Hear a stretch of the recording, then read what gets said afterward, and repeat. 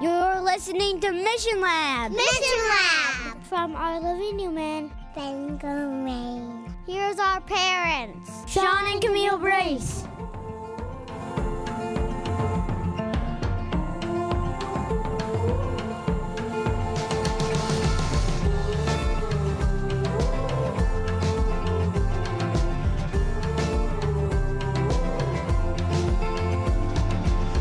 Hello, folks. This is Mission Lab, of course, episode 63, the title of which is Cultural Exegetes. I'm here by myself today. Camille is actually on Cape Cod in Massachusetts visiting her mother, trying to get every little last ounce of summer that she can. So I'm here by myself for the week alone. Had a great day yesterday, had a spiritual retreat, a personal spiritual retreat. Took the day, went down to the coast, the Maine coast, to a place where I've gone a few other times for these days of quiet reflection and prayer, and was just there in this beautiful, beautiful location and enjoyed myself. But I'm back here today and looking to share some thoughts with you about a subject that is very important and one that I'm passionate about. And I, of course, will break it down a little bit more. What in the world do I mean by cultural exegetes? So let me just jump right into it. This stems from, and we've no doubt touched on this a little bit in the past, but this stems from the idea that we truly need to be missional in the full sense of the term. And as such, the task of the missionary, which we are all called to be, is to be somebody who studies and understands and interprets the culture around it that it's been sent to. The missionary, he or she, has been sent to a specific place in a specific time and location. And we need to ask the question, what would the good news look and sound like to this particular group of people in a way that makes sense to them? I think, and this is something that recently I was sort of up against as we were at some meetings recently. I think one of our challenges as evangelists, if I can use that term broadly and in reference to the way that we typically do evangelism, is that we kind of have this one-size-fits-all approach. Like, here's the method you use, here's the technique, and we just give people advice on different techniques to use as though they were universal in effectiveness. So it's like, oh no, you got to do your meetings on Mondays, Wednesdays, and Friday nights. Like, if you're going to do your Revelation seminar, make sure it's Monday, Wednesday, and Friday nights. That's the best time to do them. And we sort of get the impression that, there's just these universal techniques that will, work everywhere. And so it's just a matter of getting the right techniques, just finding the right formula. In many ways, the attractional church, and I'm using that term, broadly, of course, the attractional approach is very, very formulaic. You get good preaching, you get good children's programming, you get good music, and you're off and running. At the same time, I recognize that we could give the impression, and sometimes I might get into this mentality myself, that a missional approach is also about getting the right techniques. It's like, okay, if you have a missional community that meets on this particular night and you do this exact thing and you have, a meal at the beginning rather than a meal at the end, or, whatever the case is, what I want to make sure that we do not do is simply try to convince people to use our techniques. That's not what we're trying to do. Whether it's with our restarted church or whether it's with our missional communities, the missional movement and approach, and what I would maybe call the biblical approach, is not simply the exportation, if that's a word, exporting techniques. It's not saying, okay, use these methods, use these techniques, and they'll work everywhere. What we are trying to urge people to understand is that we are not trying to prescribe a certain way to do church and mission. We are trying to communicate principles that help us be the church and be on mission. What we've done by and large is that we have created leaders and missionaries who are thinkers of other men's thoughts. Like, you go to seminary, or you go to, this is nothing against seminary. I love the seminary, Andrews University Seminary at least. But what we're trying to do is just like train people in techniques. But what we really, really, really, really need to be doing is training people how to exegete the culture they are trying to serve and reach, so they can figure out how the gospel would look and sound like in their context. So just briefly, what does the word exegete mean? Well, an exegete is it's a big word, I know, but is a person who interprets a particular text or document to understand its meaning. So it doesn't import the meaning into the text. That's what a lot of us do. Say if we're biblical exegetes, we're trying to read the biblical text and understand what the text is saying, not impose or import our particular meaning into the text. So we're using tools to interpret it, to say, okay, what is this text saying, rather than what do I think it's saying. It studies the document carefully to understand its own meaning. So when we talk about being cultural exegetes, what I mean by that is we are called to listen to and understand the context to which we've been sent.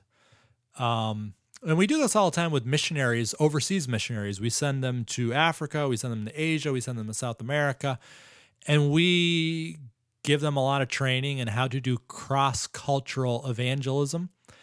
And they spend lots of time learning the ways of that, the customs, the traditions of that particular place and culture, and they learn how to express the gospel and live out the gospel in ways that will not distract those people from the essence of what you're trying to communicate.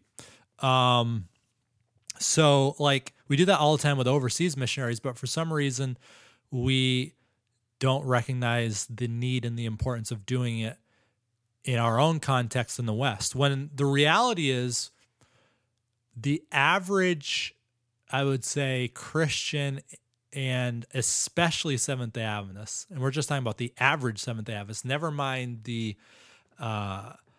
highly conservative one. The average Seventh-day Adventist is very much at odds with the existing culture.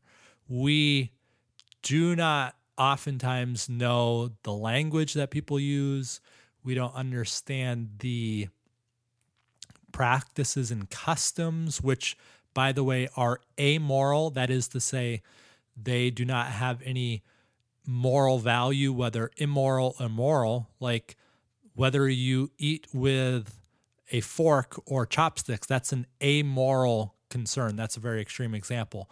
But my point is, there are ways that every culture, every people group, there are ways of doing life and values that they have that if we are not sensitive to those things, we will distract them from hearing the essence of what we're trying to share with them. So, just as a very, very quick example, if I'm going into a neighborhood, and again, this is just a very, very quick example. If I'm going into a neighborhood and the people there are rabid, New England Patriots fans, it's probably not, and I don't know that, it's probably not a good idea for me to go in wearing a, Pittsburgh Steelers jersey, like stand up and preach to people wearing a Pittsburgh Steelers jersey. That's just a very, very, very shallow, simple example, but I trust you know what I'm getting at. One very kind of funny example, and again, this is a very simple and somewhat shallow example. But when I was in Australia last September, and I was chatting with a few people, much to my surprise, there was actually quite a few fans of the National Football League, what they refer to as gridiron football. The NFL here in the U.S., American football. And so I got to talking with a number of people about, football and specifically the New England Patriots. And I said something that kind of got some people laughing. And I was like, what's so funny? And I had said, oh, yeah, I root for the New England Patriots. Now, it was quickly explained to me that the term root, R-O-O-T, in Australia, it has a lot different meaning than what it does in the United States and in Canada. I'm not sure about other English-speaking Western countries, but when I say I am rooting for the Patriots, what I mean by that is I am a fan of theirs. I'm cheering for them. I am, hoping that they win. When you use the term root in Australia, that is a term that is used for having sexual relations. In many ways, it is another word for the F word. So anyway, they chuckled about that, and they said, look at here, man. They're like, you probably shouldn't tell people that you are rooting for a team when you're in Australia. And so I made note of that, and I adjusted my speech accordingly. I'm sure I slipped up a time or two as well after that, but I became aware that you do not say you root for somebody in the sports context. Again, that's just a very, very simple example of understanding and being sensitive to the cultural realities of a group of people to which you've been sent. I learned my lesson because when I was younger, 20, 21 years old, I spent a year as a student missionary in Scotland. And I can remember little expressions that people in Scotland people in Scotland will use, and expressions that meant different things to an American. And I spent a lot of time trying to insist that, oh no, this is the right way to say that. And I was trying to import my American expressions into Scotland instead of just adapting to and embracing the way that they said expressions. Again, just very little simple example. But the point is, we need to study and examine the values and methods and longings that each culture has, so that we can share the good news in a language that makes sense to them. So it's all about, and here's a big word, contextualization. Contextualization. What would the good news look like and sound like to this group of people to which I've been sent?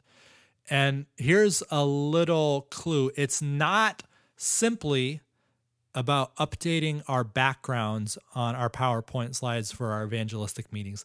It's certainly not less than that, but it is so much more than that, as we seek to learn how to live out the gospel in ways, again, that will not be a distraction to the people we're trying to reach. So I think you probably get it, but I want to launch off from there and kind of pull back the curtain and look for a scriptural basis for this and ponder some Ellen White thoughts on this, and then the implications and how we could practically live out as cultural exegetes as we seek to share the gospel in a way that makes sense to people and live out and serve them in ways that is not distracting or offensive. So very simple. The classic example of this scripturally is Acts 17, Paul, the great missionary.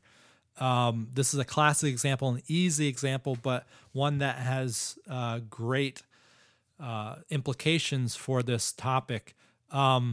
Basically, the bottom line is Paul is in Athens, and it says in Acts chapter 17 that he reasoned in the synagogue. This is verse 17. He reasoned in the synagogue with the Jews and with the Gentile worshipers, and in the marketplace daily with those who happened to be there. So we see, by the way, Paul adjusting his methods to reach the people in different contexts. He is, number one, going to the synagogue where he's interacting with the Jews and the Gentile, converts there.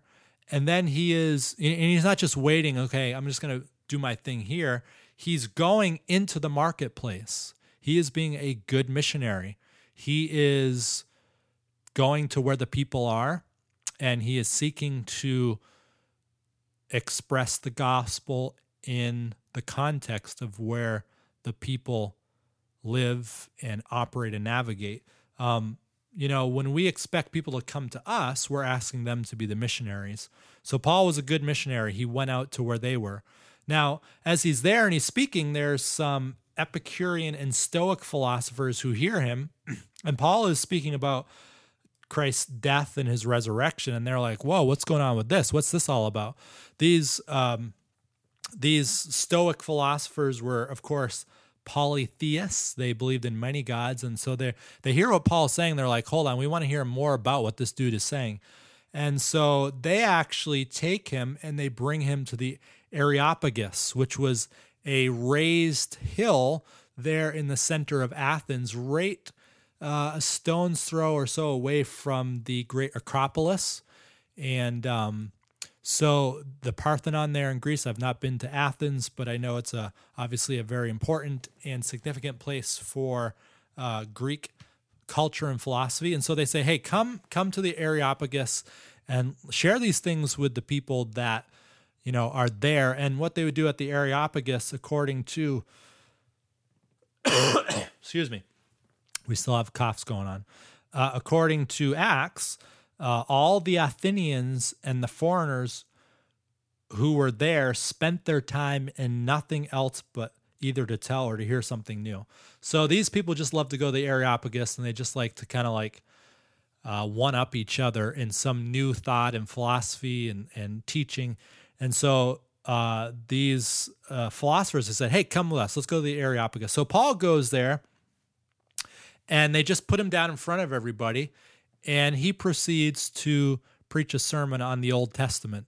And he talks about Abraham, and he talks about, no, that's not what he does. He doesn't pull out like his message on the 2,300 days. He doesn't, talk about the importance of needing to keep the Sabbath. He doesn't talk about those things. Not again that those things are wrong, but he adjusts his presentation on the gospel to what the audience needed to hear. And he actually says in verse 22 and 23, men of Athens, I perceive that in all things you are very religious. So, by the way, there's so many lessons and implications for this experience. Paul doesn't say, hey, you heathens. That's not the first thing he says. He doesn't say, you guys are a bunch of backslidden, off the mark, crazy people. He says, hey guys, I notice you're very religious. Like you guys are really committed to this stuff. He affirms them. And then he says, for as I was passing through, and considering the objects of your worship. So Paul is there, and as he's going through, he's trying to take note as he's on his way to the Areopagus of what they were valuing, the things that they were important to them. He's trying to, in a very quick way, he's trying to exegete the culture. He's trying to size them up. He's trying to figure out what are the ways that these people, these philosophers, what are the ways that they express themselves? What are the values they have? And he says, I was considering the objects of your worship. And he says, I even found an altar with this inscription on it. As he was walking by, he noticed this altar, to the unknown God. So there's some, we could break this down a little bit more, but apparently there was this reverence that was being paid to this God that they were not aware of. And so what he says is, therefore, the one whom you worship without knowing him, I proclaim to you. So he is like, instead of like tearing down their belief in all of these different gods, instead of trying to dispute with them about the reality and the truthfulness of these various gods, he says, you know what? This God that you are not aware of, that God right there, that's actually the one I'm going to talk to you about. And so he takes their understanding, their cultural understanding, and he places the God of Scripture within that context. And so then he goes, God who made the world and everything in it, since he is Lord of heaven and earth, does not dwell in temples made with hands, nor is he worshipped with men's hands as though he needed anything, since he gives to all life, breath, and all things. And he has made from one blood every nation of men to dwell on all the face of the earth, and has determined their pre-appointed times and the boundaries of their dwellings, so that they should seek the Lord in the hope that they might grope for him and find him, though he is not far from each one of us. For in him we live and move and have our being, as also some of your own poets have said, for we are also his offspring. Really, really, really, really fascinating.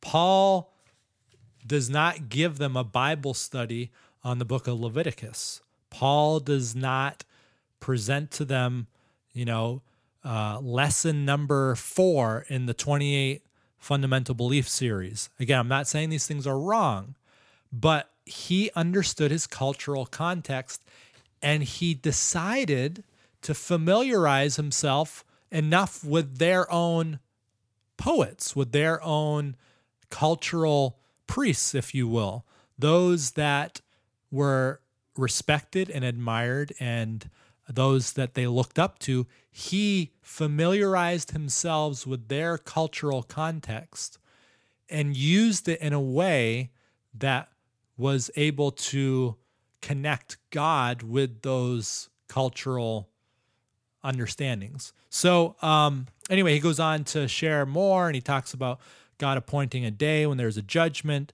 and he talks about the resurrection, which was a very crazy thought to them. It says in verse 32, and when they heard of the resurrection from the dead, some mocked, while others said, we will hear you good on this matter. So Paul departed from among them. However, verse 34, some men joined him and believed, among them Dionysius the Areopagite, a woman named Damaris, and others with them. So obviously, Dionysius and this woman Damaris were people of influence because they get named specifically. And of course, Dionysius was one of those Areopagites, the ones who went up there to the mountains. So Paul's missionary approach was effective as he reappropriated the cultural context that he was in. Now, this was Paul's method as a missionary. In 1 Corinthians chapter 9, he's clear on this, and we have to, plumb this for all it's worth. But 1 Corinthians 9, Paul is very, very clear on this. He was a true missionary. It says in verse 19, for though I am free from all men, I have made myself a servant to all, that I might win the more. And to the Jews I became as a Jew, that I might win Jews. To those who are under the law, as under the law, that I might win those who are under the law. To those who are without law, as without law, not being without law toward God, but under law toward Christ, that I might win those who are without law. To the weak I became as weak, that I might win the weak.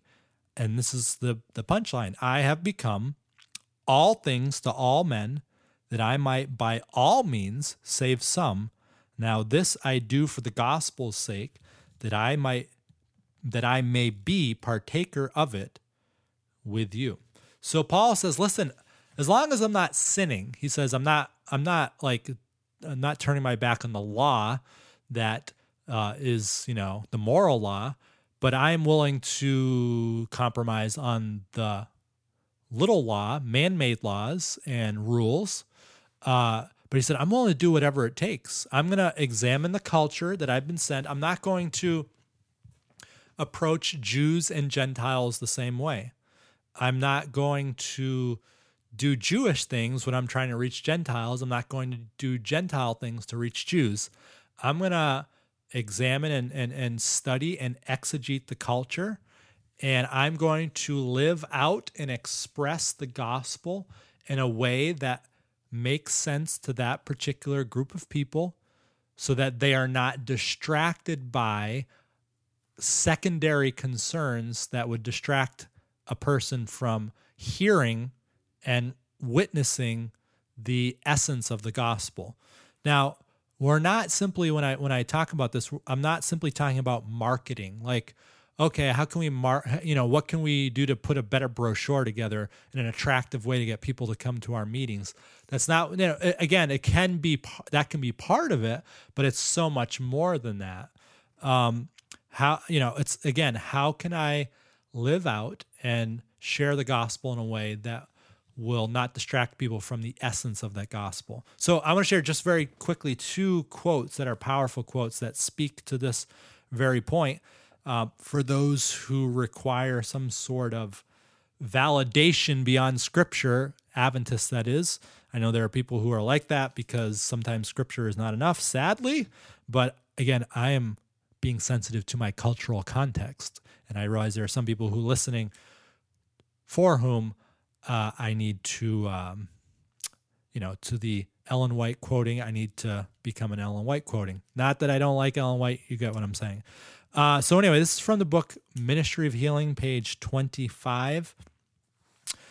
She says, while Jesus ministered to the poor, he studied also to find ways of reaching the rich. He did what? He studied, he exegeted, he analyzed, he interpreted, he tried to figure out ways that he could live out his life so that he could find an avenue to their hearts. He sought the acquaintance of the wealthy and cultured Pharisee, the Jewish nobleman, and the Roman ruler. Now check this out. He accepted their invitations, attended their feasts, made himself familiar with their interests and occupations, that he might gain access to their hearts and reveal to them the imperishable riches.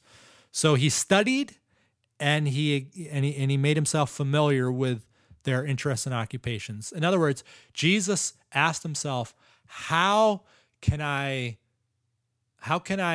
understand the longings and desires and the cultural customs of these particular people so that I can find an avenue to their heart that will not distract them with inconsequential issues? Again, I'm not going to use the term root if that term is understood in a different way by the people I'm trying to reach. I'm not going to use a fork if that group wants to use chopsticks. Again, very simple, shallow example. But the second quote is, she says, we are to study the field carefully. We're to do what? Study the field carefully, and are not to think that we must follow the same methods in every place.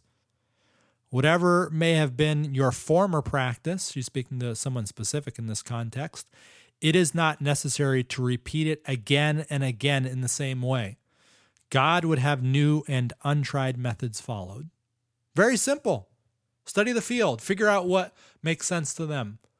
Figure out how the gospel would sound like good news and look like good news to those people. And just because in Indiana it may look like going to a Indiana Pacers game doesn't mean that it's going to mean in Bangor, Maine, that I'm going to, fill in the blank, whatever it is. I'm just thinking off the top of my head. But figure out ways that make sense to the culture to which you've been sent. It may be that this culture does not, if I invite somebody over to my house for a meal in Bangor, I'm not going to say everywhere and every time and every place somebody needs to invite somebody to a meal. In other words, it may be a lot more intimidating for me to invite somebody to a meal to my house if I'm in Africa or I'm in Thailand or I'm in Dallas, Texas. Understand the cultural norms when it comes to the people to whom you've been sent. That's the point. And so this is going to take some practice. It's going to take some listening. It's going to take some observation, not just trying to come with my methods and we're going to use these methods come what may. Be students of that culture. So how can we be cultural exegetes? So I'm going to offer just 3 quick ways to do it. I would hope that it would be self-evident. But again, I just think we need to do a much better job of teaching people to be students of a place and people rather than simply the imitators of certain methodologies. There's far too much of that going on. Again, people should be empowered to creatively express and share the gospel in ways that make sense to their context. If we just give them a canned program, and I'm going to say it, actually, I'm not going to say it because I can't think of what it is. But we just give people a DVD and we say, hey, here, go to Africa and preach these sermons, share him. That's what it is. God bless. There's lots of good that's happened. I'm not saying God can't use those methods, nor am I saying that he doesn't, nor, I'm just saying we need to make sure that we are being sensitive to the culture to which we've been sent, not only because it's going to be more effective, but we sometimes have the tendency to elevate our cultural practices on the level of morality. And so we might be, colonizing a place, and rather than just sharing the gospel, we're trying to turn them into Americans. Or instead of just getting people to be reconciled to Christ and the beautiful truths of Adventist understanding, we might be actually exposing them to and insisting that they become cultural Adventists and elevating that cultural approach to the level of morality. Anyway, I'll get back to that in a second. But here's the 3 ways to be cultural exegetes, just my very quick thinking. Number 1, listen to people. Very simple. I know we've talked about that before. We had a whole episode on that. But just a good reminder, just listen to people. Listen to their stories. Listen to their longings. Listen to their values. What is it that they value? What are the hopes and dreams that they have? What are the stories that they share with one another? What are the metaphors that they use? There's going to be, again, kind of cultural realities in, Bangor that are going to be different than Pittsburgh, or going to be different than, San Francisco. Really understanding the stories and the values and the longings and the desires of that particular context is critically important. I would also say attend events, programs, government meetings in your city. That's where you're going to get a real good pulse of what are the priorities of the people in that place. So, when you attend these places, what are the major issues the people in your city or town are worrying about? Here in Bangor, there is a lot of concern for about opioid epidemic and crisis. So that's, instead of saying, hey, I'm going to come to town and I'm going to put on a vegetarian cooking class, which might be effective in Berkeley, California, maybe I'm going to say, you know what, we're going to have a seminar on the opioid concerns. Now, as you know, I'm not a big fan of seminars and events anyway, but you get what I'm saying. You're going to approach each place differently based upon what the pressing concerns are. What does your city spend money on addressing? Maybe there's a huge priority to get cleaner water, or maybe there is huge budgetary line item for updated playground equipment. Well, now I know that children are a very high priority in the city. So what would it look like to express and live out the gospel in a way that makes sense to people who value family life and benefits? What gets celebrated in that city or town? Every June, that city throws a Mardi Gras. I mean, that's in February, right? But, the city celebrates this on every June or whatever. So just be a student of that culture and the things that get celebrated. Going to Korea and celebrating the 4th of July probably is not going to work. So, what do people celebrate? Number 3, notice where people gather. What eating establishments do they go to? What events? Again, Ellen White said Jesus made himself familiar with the people's interests and occupations that he might gain access to their hearts. So, you might notice, oh man, there's a lot of people that go to Little League baseball games. So maybe it'd be better for me to, instead of insisting that people come to this program again, stop smoking seminar, maybe I should actually just go to where other people are, to their Little League baseball games, whatever the case is. Where do people gather? We can examine those questions. And just little things like, what do the signs say in this town? If I'm literally walking down the street, what are the stores that are here? Where are the schools? This type of thing, like just trying to get an understanding of what people value. But of course, a lot of it will just depend on incarnation and listening to individual people. I had an interesting experience as by way of illustration. A couple of weeks ago, I was invited by one of my Jewish friends to go to this meeting at the local Orthodox synagogue. Here in Bangor, we actually have quite a large Jewish population. There's 3 synagogues, kind of 1, 2, 3, Reformed, Conservative, and Orthodox. And as you probably know, Orthodox are the most conservative branch of Judaism.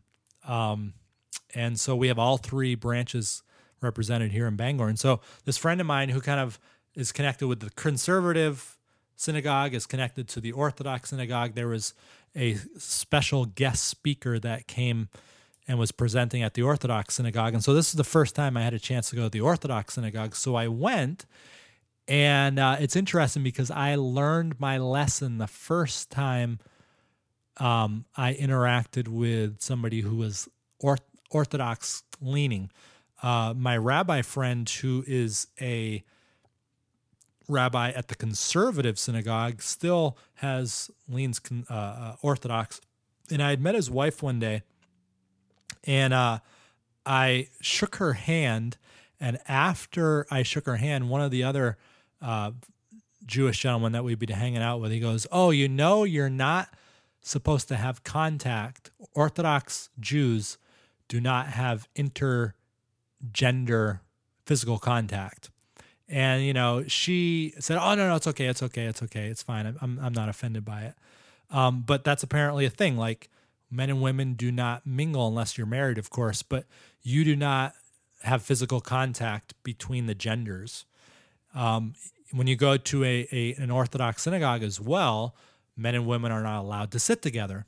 And so I went to the synagogue, and they're having evening prayers as well. And sure enough, the men sit down on the floor and the women have to sit back in kind of like stadium seating. So when I went there, I realized that I will not try to shake hands with any women that are here at this meeting. And so I didn't.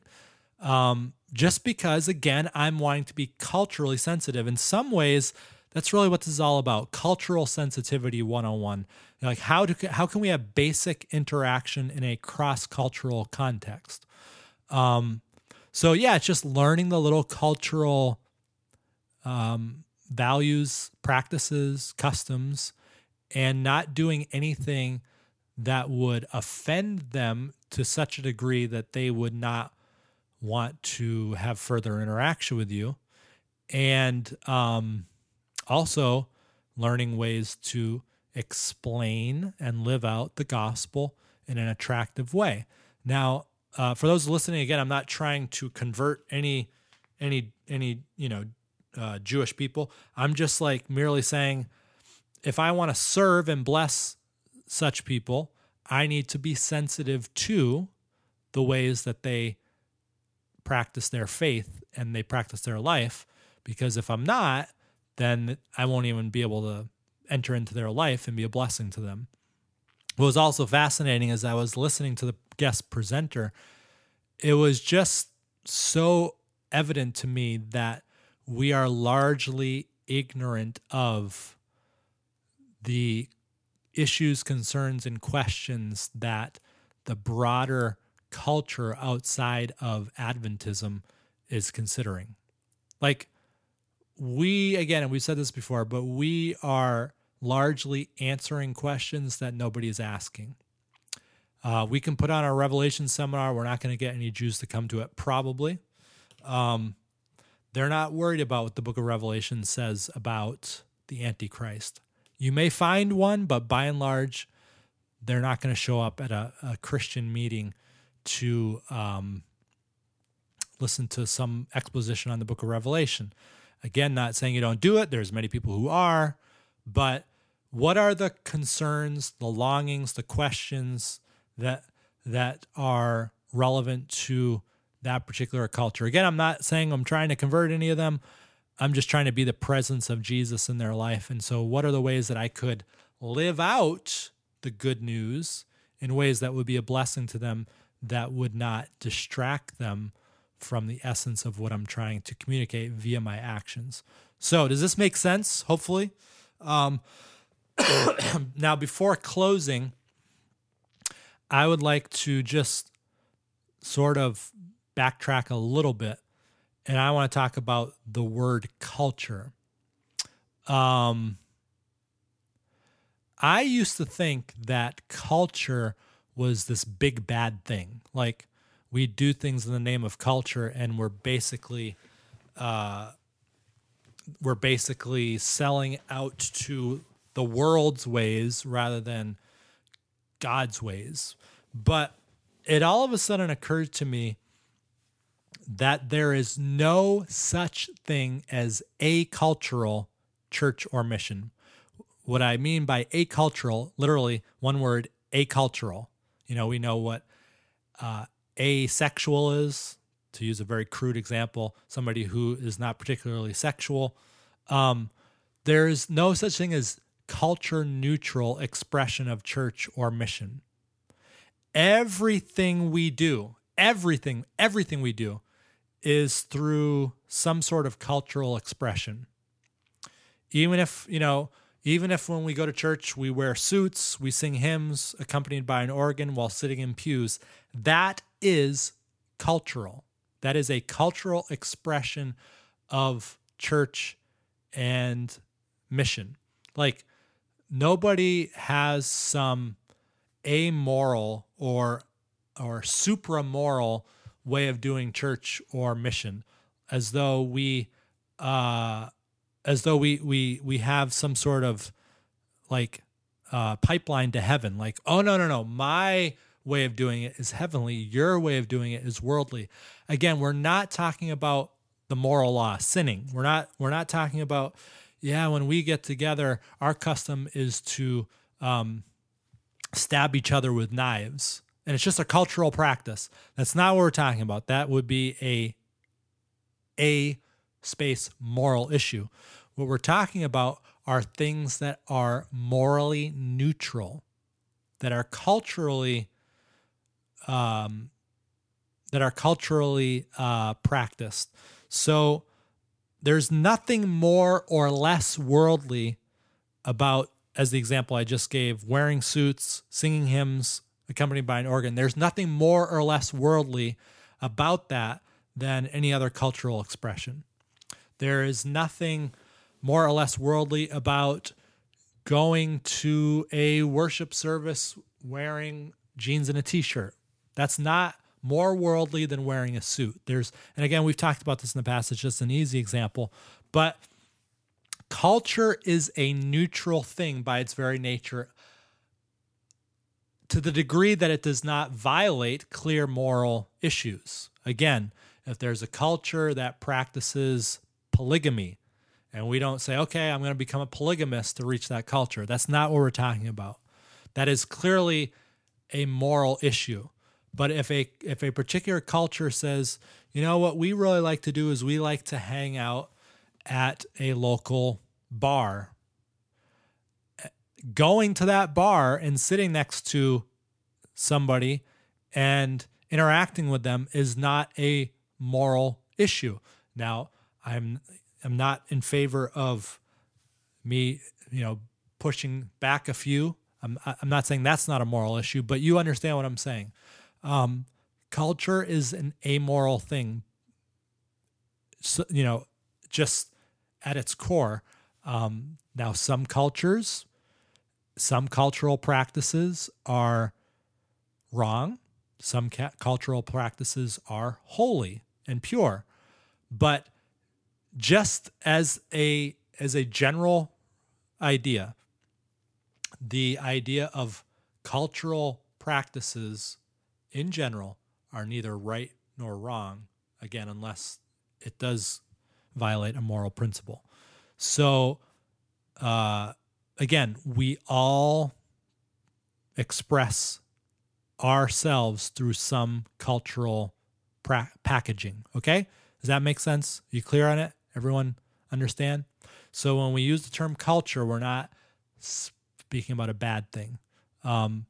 If we talk about a heavenly culture, we're not talking about anything that has to do with the way specific items of dress. We're not talking about specific instruments used. We're not talking about specific ways to decorate a building. We're not talking about specific ways of arranging my house. Heaven has not given us any instructions on those things. There are principles, but the culture of heaven, a heavenly culture, has more to do and is especially talking about interrelational dynamics. The culture of heaven is that one of other-centered love, mercy, patience, long-suffering. Those things are heavenly culture, but a particular style of dress, a particular style of music, a particular style of worship, those things are culturally neutral. All right? Does that make sense? I think that's what I want to say. And I hope you've been blessed by this episode.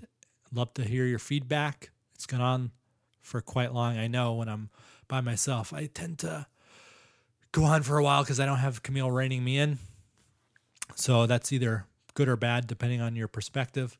But anyway, thank you for listening. And I just want to really, really urge you, learn how to interpret, study, exegete, examine the culture that you are seeking to bless and serve, and be a true missionary. And don't focus on any particular techniques that seem to be globally effective, but focus on how to be a student, one who actually has a brain and can analyze and interpret, rather than simply being a robot that parodies and imitates everyone else's techniques. That's the bottom line, okay? Cool?